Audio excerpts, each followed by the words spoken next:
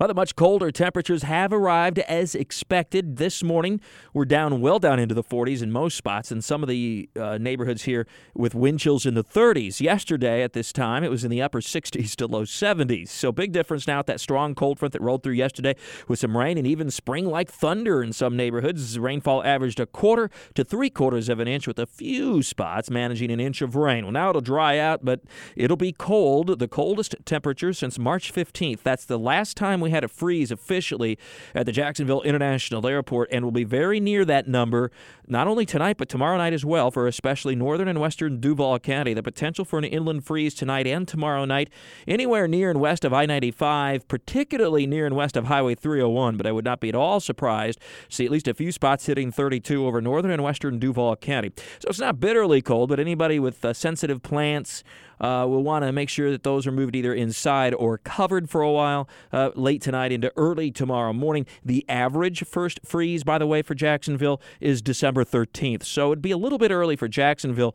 Not all that early, though, for areas west and northwest of Jacksonville. In fact, about right on time, more or less, for many spots. So it's going to be cold, but this cold will not be a system that moves in, stays, and it's not an overall pattern change. I mentioned that last week. It's just sort of a bump in the road because we warm up dramatically again by the end of the week into the weekend with temperatures going back above average. We'll reach the mid-60s on Thursday. That's not above average, but it certainly will be warmer. The winds won't be as strong. There'll be plenty of sun. And then by Friday and Saturday, it's just downright warm. It ought to be in the upper 60s this time of year. We'll be well into the 70s Friday and Saturday, and even starting to feel a little humidity by Saturday, and that'll help trigger some scattered showers as the next weather system moves in here, which looks to be, by the way, a slow-moving one, and perhaps several waves of low pressure that could develop several waves of rain over the weekend into early next week. Still a little bit early on that part of the forecast.